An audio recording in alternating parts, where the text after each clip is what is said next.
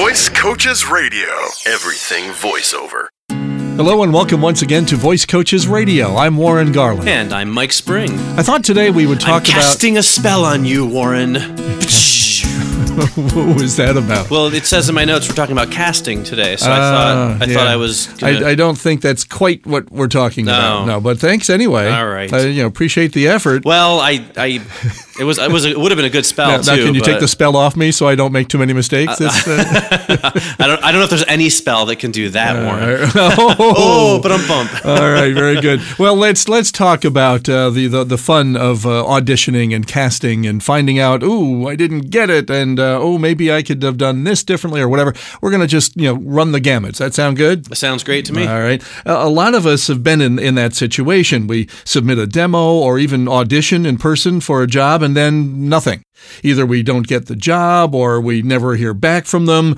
That casting professional, of course, is a very busy person. You have to remember that. Mm-hmm. But a lot of times there are reasons that you didn't get the job, and 99% of them have nothing to do with you or your talent or how you did at that audition or how your demo sounds. That's exactly right, Warren. We've both been involved in voiceover casting before, obviously. And I can say that most often it actually has nothing to do with your voice or your talent.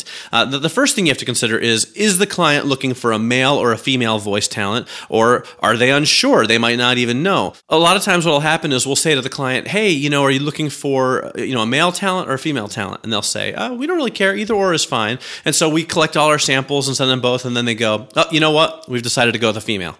Well, guess what? Then literally 50% of the talent pool just got completely eliminated. And that's something that you can't do anything about, So a lot of times the very first consideration is exactly what is it that the client is looking for. And then there are a number of other factors, as well. Is your voice not quite in the register they're looking for? A little too high, a little too low? They're looking for someone, older than you, younger than you. Does your voice sound too similar to another voice actor they've cast in the spot? Do you sound too much like the casting agent's ex-boyfriend or ex-girlfriend? Yeah, this sort of thing does happen. It's true. Mm-hmm. These are all factors that come into play when a client or casting person is trying to choose talent. So again, don't think it's you all the time. Right, and that's one of the hardest things is you won't get that feedback, so that you won't know, I didn't get that job because I sound exactly like another voice actor they've cast. You won't find that out. So it's easy to internalize it and think that it has to do with you when often it doesn't. Now I can tell you when I cast people for voiceover jobs, what I always kind of go by is the feel.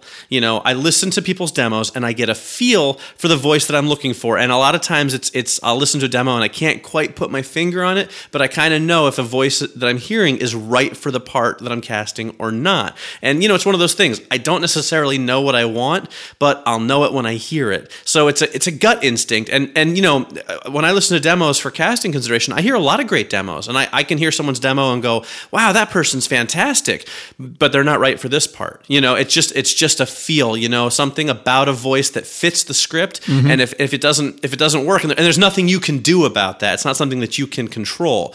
It's just one of those gut instinct things, and so that's how we go with it. Sure. I am waiting right now, actually, to hear a decision on something I did just this past Friday, actually Thursday, I guess it was. And it's interesting because the I don't want to give too much away here, but the potential client I actually have a relationship with, or actually I shouldn't say relationship. We're related. That's what I'm trying to get around to. He's a cousin. Okay. Uh-huh. Now that's not the person making the decision. So of course, when the producer said to me, well, they were kind of thinking female voice, but I think you'd be good for this, so go ahead and give it a shot. That was last Thursday. This we're recording on a Tuesday, and I haven't heard anything back yet. I may not for a few more days, or I may never. Right. When I see that producer again, perhaps he'll give me an idea of what happened. Right. So what I'm getting around to is that, not every project is perfect for your voice. So if somebody says, no to you, it doesn't mean no forever. It means not now. That's all it means. I'm also waiting on a decision for something I did last week, Warren, but my lawyer says I have a pretty good chance of getting off with just a fine. Well, so that's good. Also keep in mind that a lot of times you come down to being a kind of quote finalist without even realizing it. We often sort through a number of demos to pick the ones that we think clients will like the best. It's a very common practice. I'll pick 4 or 5 people's demos that I think fit a piece, and I will submit them to the client. And then the client makes the ultimate choice. Now, Is it always the person that we think is best for the job? Absolutely not. The client makes the ultimate decision, so it comes down to what they think is best. But I'll tell you what, when I submit 4 or 5 people to the client for consideration, I don't tell them all that I did it because I don't want to get their hopes up. I'd rather just tell the one person who gets the job, hey, you got the job. But that means that these other people are all really close to getting a job. And again, they just don't know it.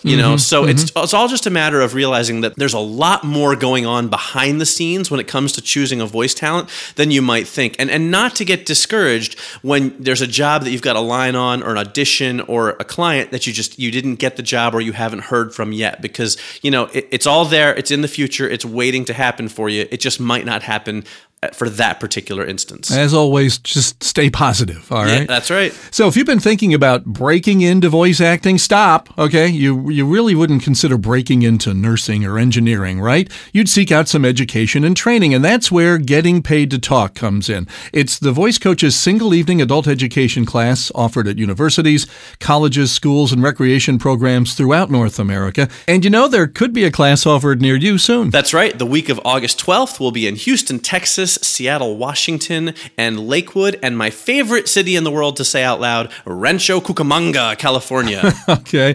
Also in Cranbrook, which is in British Columbia, Canada. We'll be in Kingston, New York. And if you're near our studios here in Albany, New York, we're holding a class just down the hall, around the corner from us, where we are right now in the live room of Studio One. It's a great setting. For more info about when and where we're going to be near you, just call us at 866-887-2834. Or you can email us at podcast@voicecoaches.com. That's the very same address where you can send us your questions, your comments, and of course your topic suggestions, which we always love to get.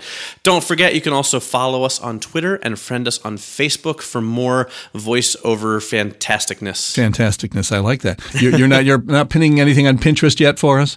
We do have the Pinterest account, but I can only manage so many. That's true. Social media networks at once. I understand. There are just so many hours in the day. That's right. But I'm gonna create a new social network called Mikeosity. And it's going to be all about people putting things online about how cool I am. Well, as you can tell, we went about one line too far on this one, Dude, folks. That's $1 million idea right there. We're coming back again next week. Hope you'll join us then. Visit voicecoaches.com for more voiceover news and information. Which one are we doing first? The one that says August 12th. Yeah, I realized. I figured it out after I said it. Yeah, right. I feel a lot of pressure when it's on me to write the bullet points. I'm always like, I don't want to ever write up bullet points and then have you get in the booth and then have you look at this and be like, what is this, Mike?